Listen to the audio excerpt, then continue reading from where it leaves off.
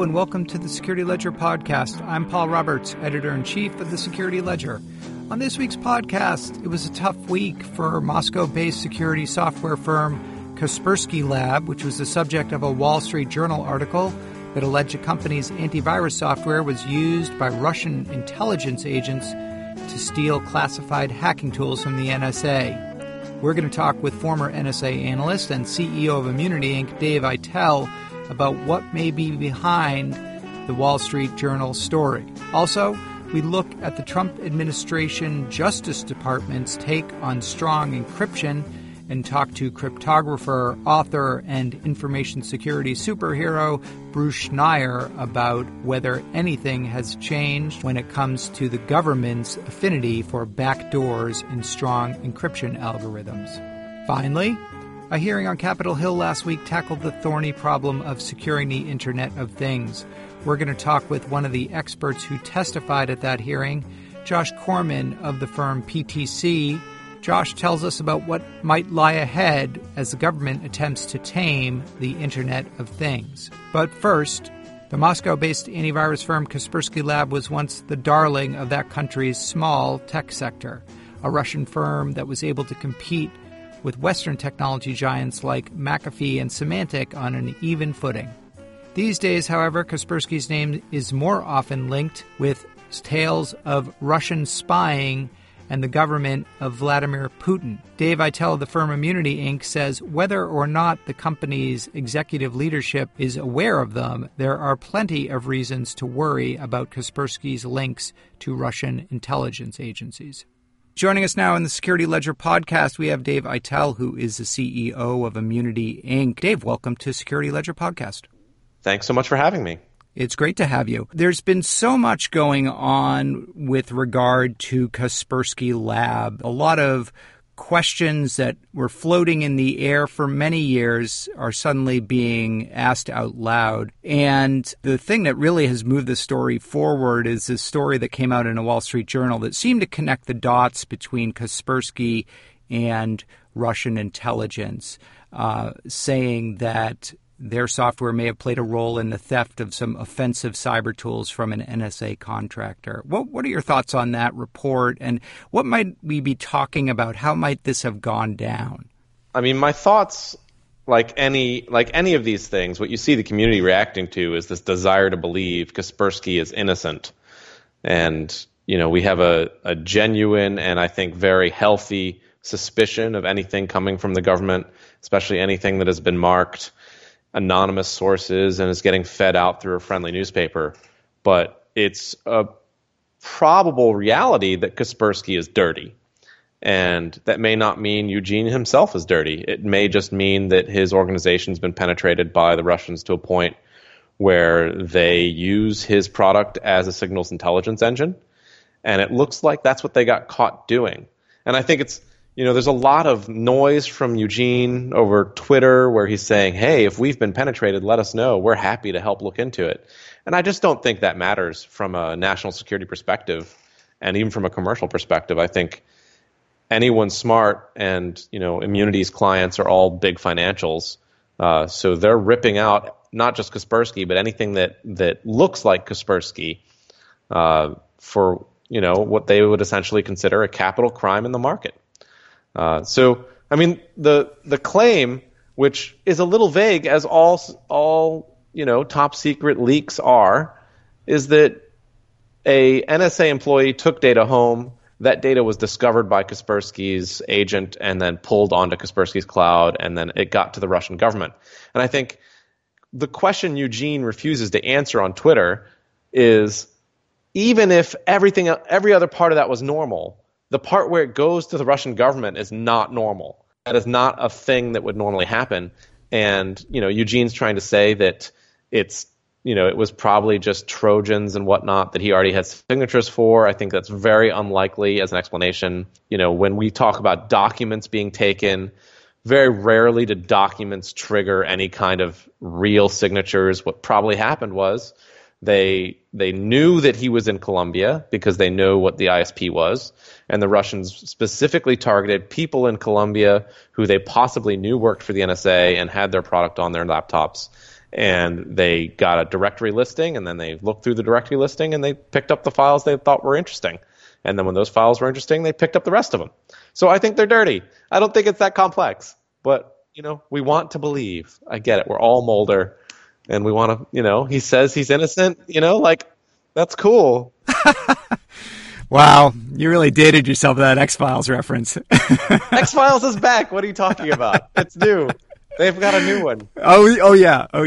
I forgot about that. This gets at the crux of the Kaspersky lab, and for purposes of disclosure, obviously, I was an employee at Kaspersky Labs Threat-Post for 2 years, from 2010 2012. So, well, let's talk about Threat-Post, and let's talk about SAS, because if they're dirty, the most dangerous thing you can do is browse Threat-Post and go to SAS, and we just don't want to believe that, but it could very well be true. It's what I would build if I was the Russians. Right. So SAS is the Security Analyst Summit. It is a very well attended, high profile security summit that happens at various nice resorts around the world. You're telling me that doesn't come with an FSB technical team?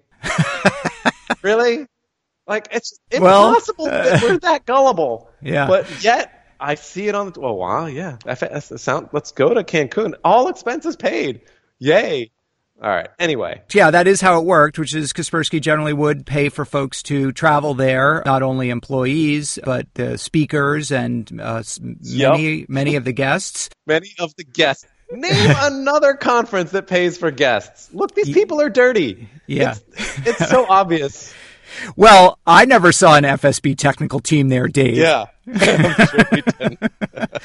And I went into many different rooms. No. Yeah. But the crux of the argument from Kaspersky is that, we are happy to submit our antivirus engine source code for analysis. We're happy to have anybody look at it. But what you're saying is there doesn't need to be anything in the end product, the product that gets installed for, as you say, for the company to have been compromised or to be, as you say, dirty. I think we all know that. I think we know there's nothing you can show technically that would clear their name, and that's an unfortunate reality of their business and all businesses. I mean, the same thing's true of every business in America. And I as much as I think they're probably on the wrong end of this argument, you have to point out the U.S. government has not said, look, we would never ask a U.S. company to do something similar, right? And it's not. And the funny thing is, we all want to talk about vulnerability equities, but this is the real equity. This is the business killing equity: is whether or not you're going to ask a company to help you drive your signals intelligence, and in some cases, your human intelligence. Right. And it's either on the table or not. And what we're saying now is that if you get caught, we're going to ban you. But is it an assumption of capability that we want everyone to have? Are we driving toward balkanization, as I think you've mentioned in the past on your podcast, or do we not want that? And we never made a top-level decision, so we're sort of just floating out there without a rudder, which is fine. But, I mean, we're not saying that they are evil. We're saying you've gotten caught. Right. And to play devil's advocate, I mean, that is the question, which is, do Symantec and McAfee do this on behalf of the U.S. government? Does Trend Micro do it on behalf of the Japanese government? There are Chinese-based antivirus companies. So is this just the state of play in, you've got companies that are in essence selling, kernel mode rootkits called antivirus engines. Are all of them compromised in this way? Even if the company's American, people who work there aren't all Americans, right? That's not how this industry works. There's no such thing as an American antivirus. I mean, there's top Chinese people who used to work for their signals intelligence arm working at some of the antivirus companies I know. Sure. And we're okay with it, right? Okay, let's install McAfee and Symantec. Yeah. So at what point are they so important to your national security that you have to vet their employees, right?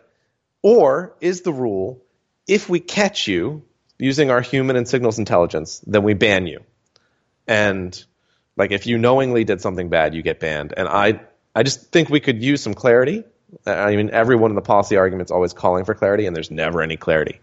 But these are tough questions.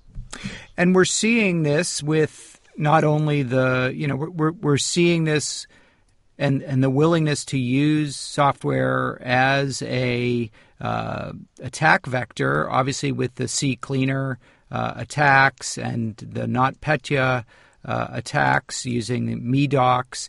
Are those just the sort of tip of the iceberg of a much bigger question around software supply chain and the integrity of all of the third-party applications you might be using within your organization?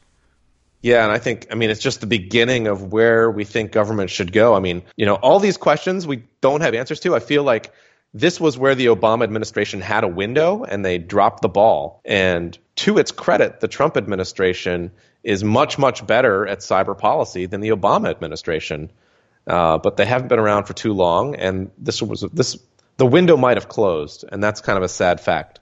So where does this go now? Obviously you've got Best Buy and Office Depot pulling Kaspersky off their shelves in the U.S. Office Depot, as I reported yesterday, actually offering to remove Kaspersky's product for free and install McAfee in its place. This cannot be good for the top or bottom line at Kaspersky Lab. Where does this all lead? Are we going to look back on the sort of last 10 or 15 years as a sort of halcyon time where there was this idea of, well, we're all just, consumers in a big global marketplace for technology and talent? The walls are going to go up, and if you're an American, you work for American companies. If you're Russian, you work for Russian companies serving Russian customers. Yeah, obviously that's always existed to some extent, and I think a big question is I'm carefully keeping an eye on what the Brits do, because the Brits have always been halfway in a sense, right? Like even with Huawei, they're like, yeah, we're going to ban them here, but we'll allow Huawei to build parts of our internet. The Australians did the same thing. I think the Huawei built the Australian giant cable modem network or whatever it is. So there are some tells, I would like to say, some international tells to see what other organizations who've probably been read in on the actual intelligence, I want to see what they do. And I don't know how much of that's a matter of their national policy, how much of it's just random chance that someone doesn't trust someone else, and how much of that is the intelligence itself being damning. So, the Germans are another. I asked the Germans the other day, I'm like, hey, are you guys pulling this out? And they're like, no, not really. But, the Germans are very suspicious of American intelligence, and maybe they don't believe that American intelligence has caught Kaspersky doing something dirty. And they're also quite close to the Russians. I think people are a little bit not aware of how close the German economy is to the Russian economy and the rest of the situation there. But if you see the German retailers pull Kaspersky, then you know that they've been read in and someone's talked to someone and that company is dead. And then we're in your world, your little dystopian world. You advise companies on their security.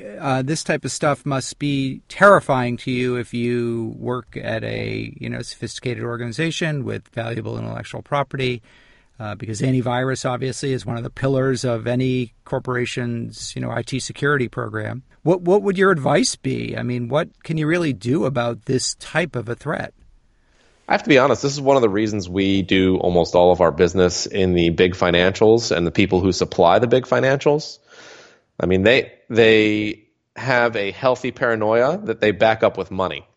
So, I don't think this is something that's an extreme for them in terms of their threat model. To be fair, when I go into a lot of the big financials, they view every government, our own included, as first-rate threats, and they have been designing and building systems to counteract that. The PRISM report that came out a while back was very heavily in their thing. Governments do a lot of work surveilling big financials, and they've all started realizing that even internally they need a security program that can take on that kind of threat. And some of them have the budget to do it, and some of them don't, but they still try, which is fine. They have so many problems in security that very little of their CISOs are getting sleep at night, which is why I'm not a CISO for a giant financial. But for other organizations, some of them are so far behind the eight ball that this isn't going to ring their bell. You know what I mean? Like, this may not rise to their level of urgency. It may just be an interesting, report that they read about that they can't quite handle yet. So you going to be going to the Security Analyst Summit this year? I've never been, and I have a feeling after this podcast, my invitation will be revoked. Look, and I actually feel really bad for all of the Kaspersky engineers, and even for Eugene himself, if this turns out to be something that's been a little bit overblown, which I don't believe it is. But 99.99% of the Kaspersky employees probably knew nothing about this and are as white hat gets. It's and it's a sad fact of life that any organization can be destroyed by a strategic mistake that puts you in bed with one or another government, and that's just something I think every company has learned, and it's very hard to clear your name. Yeah. I mean, the analogy I like to make, though, is that when you're talking about places like Russia or China or Iran, it's probably not that useful to make comparisons to the United States or Great Britain or Germany. That executives in those countries, particularly Russia, really don't have a choice about whether to cooperate with the government if the government comes and asks them to do something, because if they say no, then they could be, yanked out of their bed in the middle of the night and thrown in jail and have their company taken away from them and given to somebody else, and it's just, we've seen it happen. And my guess is that weighs heavily on the mind of executives in those countries. I think it's a spectrum. I would hardly like to say the United States is, a bastion of perfect governance, but certainly we at sometimes are confused about our own rules, even though we do follow them. But we do make an attempt to follow rules, which I think does set us apart a little bit. And Kaspersky will claim that they're headquartered in the UK, at least corporately. I don't know what the adverb for that is or whatever it is. We'll take corporately. Okay.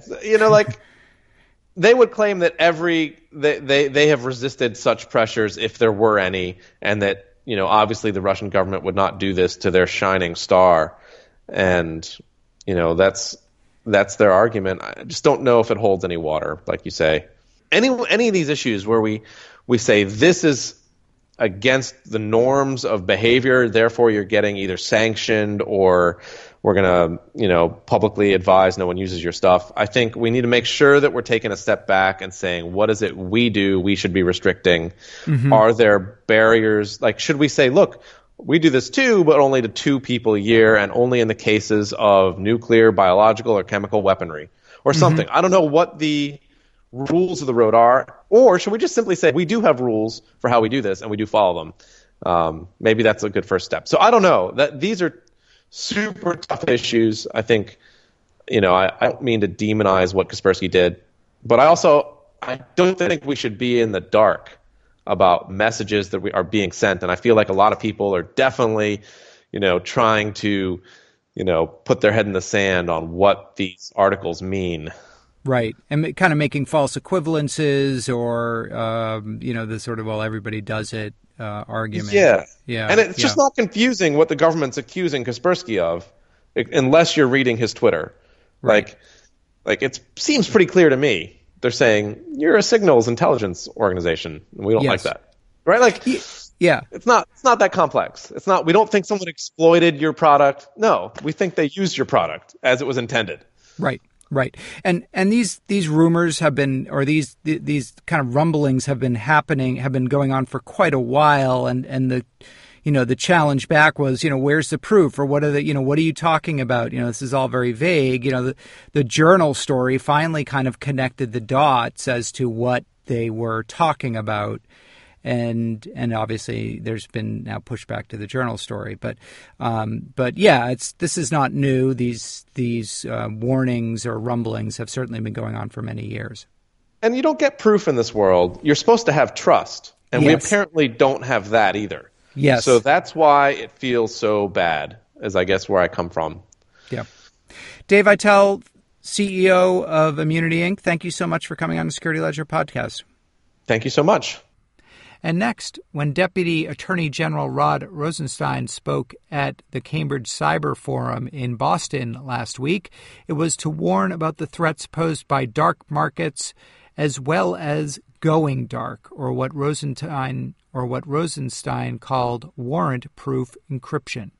Bruce Schneier of Harvard University's Berkman Klein Center for the Internet and Society said that Rosenstein's talking points are more or less unchanged from those of his predecessors, another salvo in trench warfare between the technology industry and law enforcement over the issue of data encryption.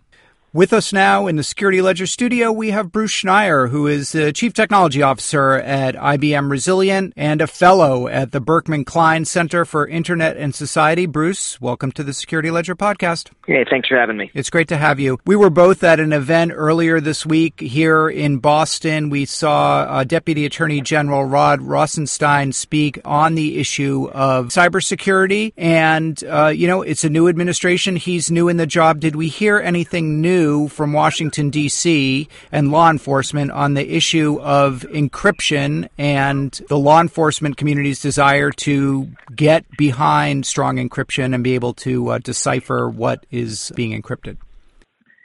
I don't think we did. It really felt like a recycled speech. There was not a lot new in it. It wasn't delivered with a lot of passion. I think he just pulled the speech to give on cybersecurity and gave it. I'm not sure it even represented any kind of policy movement.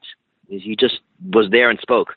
We heard this term warrant-proof encryption. I don't know if that's a new label that they're using to try and frame it better, but the idea seems to be encryption is great, except when we want access to the data, in which case we need to get it, but that's not possible, is it? So they want encryption that works, except when they'd like it not to work. And the mechanism they propose is a warrant, right? So they want encryption that works well, unless there's a certain piece of paper that's sitting nearby, in which case it should not work. And now mathematically, of course, this is ridiculous. The math either works or it doesn't. But I think warrant-proof is kind of a scare word, the idea that this encryption thwarts warrant. Now, again, this is not new. We've heard this for decades, really. The notion that you can thwart a warrant. And whenever someone talks about that being unprecedented or never happened before, I always think about things like burning papers in a fire or having a conversation where no one else can hear. I mean, these are also warrant-proof activities, as are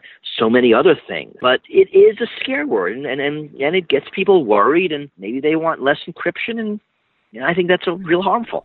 Whitey Bulger, the famous gangster, used to have his conversations on the beach down in South Boston, right, where there was the sound of the ocean and nobody around to listen. And those days are over. The technology of microphones, of bugs, of drones, all of these things have made it much, much harder to have these sorts of conversations. So when the FBI talks about going dark and the inability to collect evidence, they're really ignoring all their abilities to collect evidence and focusing on this one thing, which, as we know, in this era of Russians and others trying to tap our communications, is very essential. And, the FBI can't get encryption that protects them without encryption. It also thwarts them. That's just the way the math works. Okay, so if we're hearing more or less the same line from the Department of Justice and the FBI vis-a-vis strong encryption, and you follow this space very closely, are there other things that have changed in terms of the back and forth between the technology industry and lawmakers regarding this issue? In other words, has the needle moved at all on this issue of whether to require backdoors in strong encryption products? It hasn't. It hasn't moved for a couple of decades. It's all been rhetoric, and it would be nice if the companies would work with us kind of talk. But, no serious legislation. I don't think there will be. For one, Congress is not going to pass something this difficult and controversial, and it's just hard to do. For all the talk, it actually is hard to get this right. To get an encryption system that is made deliberately weak for law enforcement, and then doesn't also make it deliberately weak for other countries' law enforcement. So, I really don't want the government of Russia to be using the same sorts of backdoors that we add, and no one else does either. Right. At the same time, most communication is available. We talk on Gmail. We talk via different systems where records are kept. Metadata is kept. One of the reasons I think the NSA really isn't backing the FBI is because the NSA knows the value of metadata, and they actually also know the value of strong encryption. So this seems to be another one of those intractable policy debates. If Bruce Schneier suddenly became not just president but actually emperor, how would you resolve this dispute? What would your solution be? I don't have to resolve it. It's math, and there are one of two choices: either we make encryption weak so that people can break it, including the FBI and people we don't want to break it, or we make encryption strong so that nobody can. So that's the policy argument. I don't want to be emperor. I don't want to make the policy argument. But as a technologist, I want to say that those are your only options. You don't get an option where the FBI can break encryption, but organized crime can't. Right? That's just not available. That's just not technologically available. So, if I was in charge, I want that policy discussion to happen. My hope is we'll choose strong encryption over surveillance, but that is a policy discussion. Are there laws that you talk about the value of metadata being so much more powerful really as a law enforcement or an investigative tool than just, breaking encryption and looking at, text or voice data or whatever it is. Are there needs for laws to better protect and regulate that type of metadata than what we have on the books right now? It's certainly possible. Right now, in the United States at least, we pretty much accept ubiquitous corporate surveillance. Facebook is the largest surveillance organization on the planet, and we are happy to give them unfettered access and no rules about use to our data. I would like to see similar controls that we have on governments to be imposed on corporations. I don't think we can live long term with this kind of rampant corporate power. That's a complicated discussion. Surveillance capitalism is the business model of the internet, and reining that in would require a lot of changes. But it is something we probably should start talking about. Our friends over in the European Union have addressed this issue in some ways with the General Data Privacy Rule, GDPR. That's due to take effect in a few short months with some stiff penalties and also some stiff protections for consumer privacy around data. Do you think that will tilt the scales at all in the United States? I hope it does. Europe really is a regulatory powerhouse here, and we're living in a world, especially in software, where companies will build once and field everywhere around the planet. So strong European protections will end up protecting everybody else. As you said, it's not come into force yet, so a lot of it depends on how it's enforced. Recently Europe has been very strong in trying to rein in what they feel is excessive corporate behavior. So I have a lot of optimism that GDPR will help, but the devil's in the details. These are complicated, and we need to see how it's going to be enforced. Bruce Schneier, Chief Technology Officer at IBM Resilient and Fellow at the Berkman Klein Center for Internet and Society, thank you so much for coming in and talking to us on the Security Ledger podcast. Thanks for having me. And finally, Congress is closer than ever to passing comprehensive legislation to secure the Internet of Things. In a hearing last week, Josh Corman of the firm PTC and I Am the Cavalry testified about the need for both better labeling of IoT products and more accountability for connected device manufacturers. He says that the appetite for change amongst lawmakers is strong, and it's being driven in part by exasperation over disruptions like the Mirai botnet attacks where that and long the tail of Equifax low data hygiene breach. IoT devices collectively took out the internet for half a day. The private sector has been loath to, and the government have been loath to regulate software or IoT for the last 30 years since that their 25 machine killed people, because we don't want to stifle innovation, hurt the economy, or hamstring the U.S. and the international market. But what Mirai kind of rubbed in their faces was that a failure to regulate IoT could stifle innovation and hurt the economy. In fact, did. It took out Netflix and Spotify and CNN and a whole bunch of others for half a day. And that botnet was only 20% of the total botnet, and the nodes participating were only about 20% of their total attack capacity. And as you know, I used to work at Akamai. The math just doesn't scale to handle botnets of this size.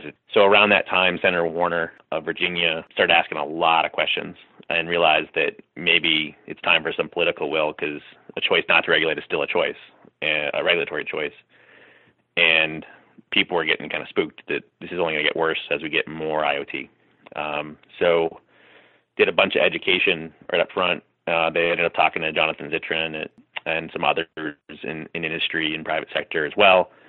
And on August 1st, just when we were coming back from DEF CON this year, Senator Warner's bill finally dropped, and it was federal procurement standards for IoT for federal agencies. It says that any connected technology sold to the federal government must, number one, be free of known vulnerabilities, which you and I know is probably impossible, but when there are vulnerabilities, you should disclose them. Number two, you must be patchable, because future vulnerabilities are inevitable. Number three, you should avoid fixed credentials, Mirai took advantage of. Number four, you should use standards-based protocols in crypto, so you're not doing cutesy things or rolling your own, or you should at least disclose when you're using something non-standard. Number five, you should have a coordinated vulnerability disclosure program, inviting researchers acting in good faith to report issues to you so that you can start your vulnerability handling routine, and they will receive safe harbor from CFA and DMCA based on some ruling from MPPD. And lastly, because some devices can't or won't meet these standards, there's a waiver process, and NIST was going to come up with some alternative compensating controls for the criteria that can't be met.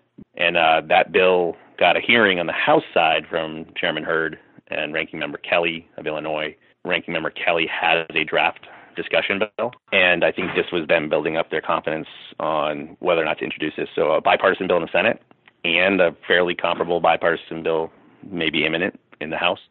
This is pretty rare. It is. And obviously the current administration and the mood in D.C. is profoundly anti-regulatory.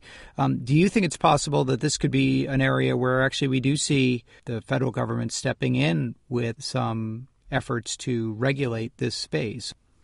Well, two answers to that, I guess. One is that, there's pretty broad critical mass forming around some of these concepts. Like here's two lines from the executive order on cybersecurity, right from the White House and Tom Bossert. It says, for too long, the federal government has for too long accepted antiquated and difficult to defend IT. Number two, known but unmitigated vulnerabilities are among the highest cybersecurity risks faced by executive department agencies.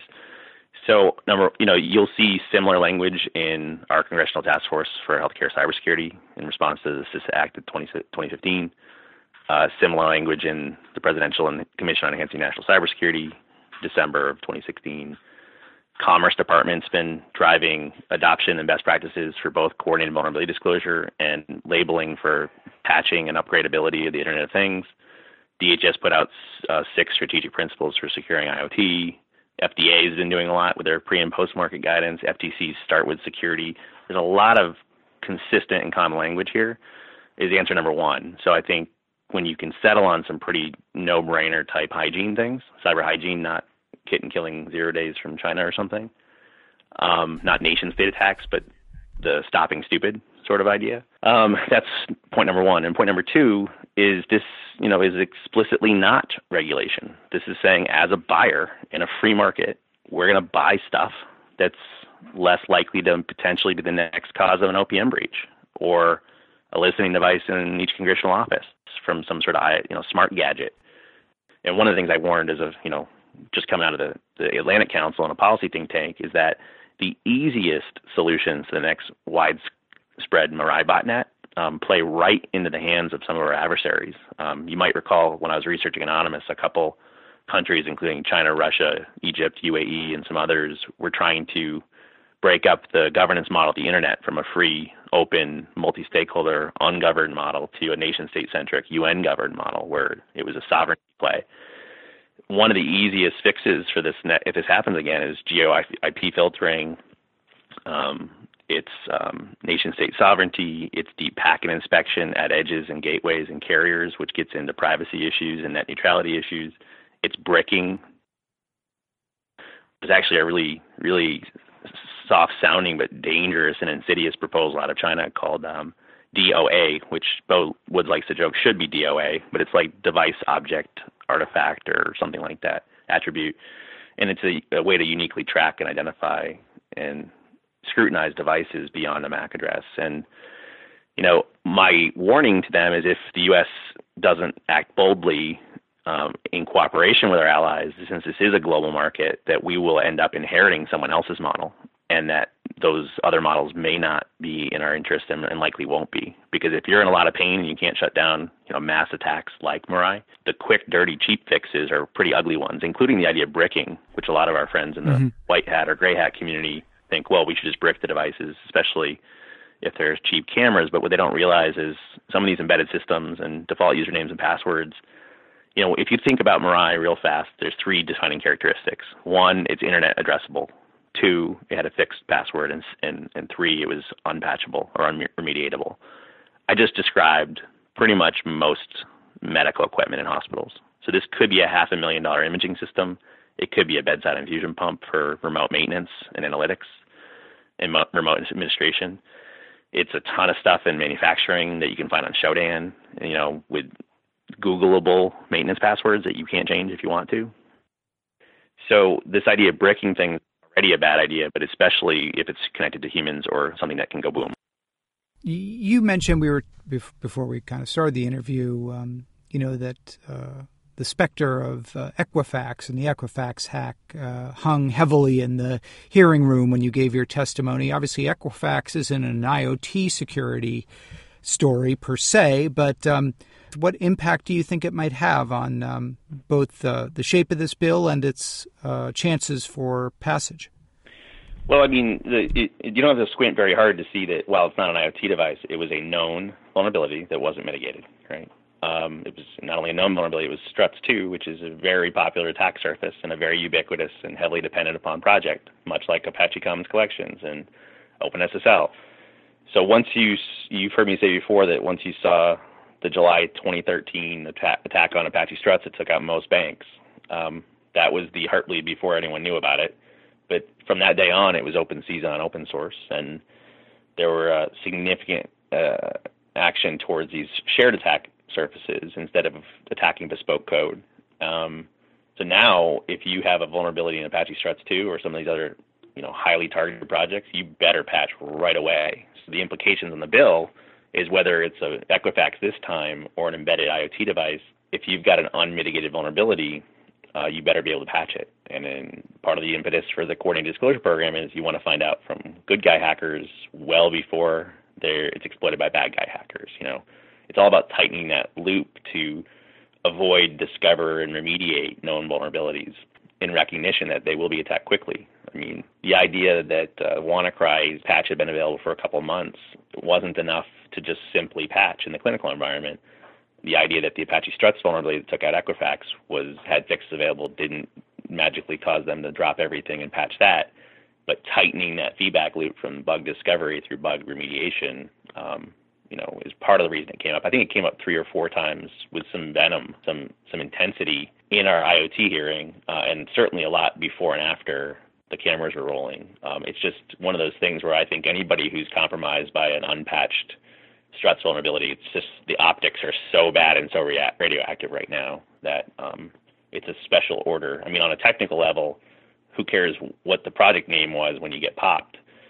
You care about the damage, but right now politically, I pity the company that gets hit hard by an unmitigated known vulnerability in Struts right now. And I think that's where it's all going to come down. It's going to be those 2 words, known vulnerabilities, is really going to become the de facto standard of reasonableness.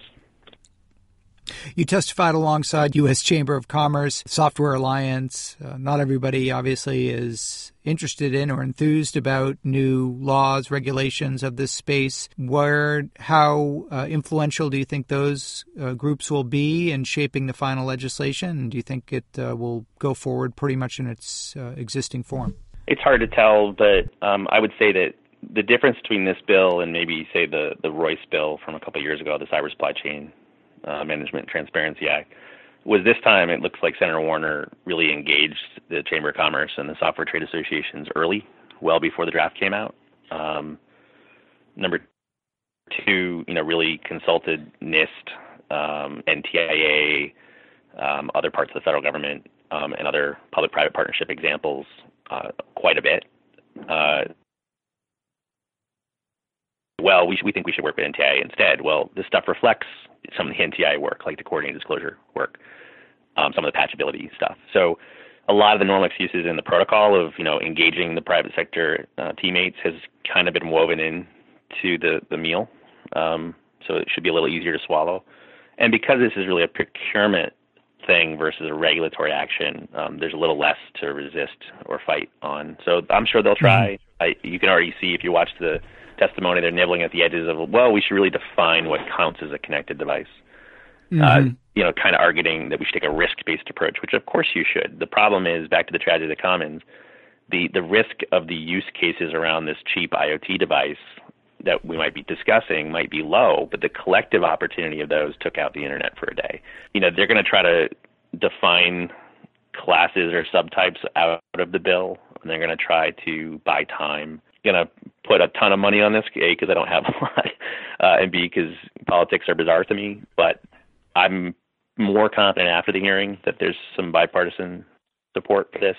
I think, for a lot of listeners, we tend to ourselves be reluctant to, trust and reluctant to legislate.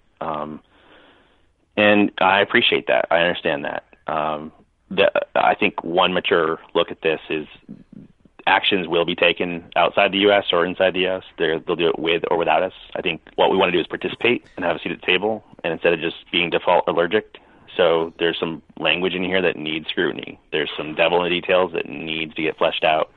We're not going to get that to happen during a short hearing and a 5-minute oral remark, but I'd encourage people to look for what's right in this, not for what's wrong in it. And then we should discuss what's wrong, but we should do it as a teammate. Because, like I said, something's going to happen. Our role is to make sure that what happens is informed, it's literate, and that we like the consequences of it. So this is an area for measure twice, cut once, but it's not an area to say no. I think we've got to engage and be the adults in the room that we're nudging this to be as helpful as possible. Joshua Corman, now of PTC, formerly of the Atlantic Council, thank you so much for coming in and speaking to the Security Ledger podcast. Thank you.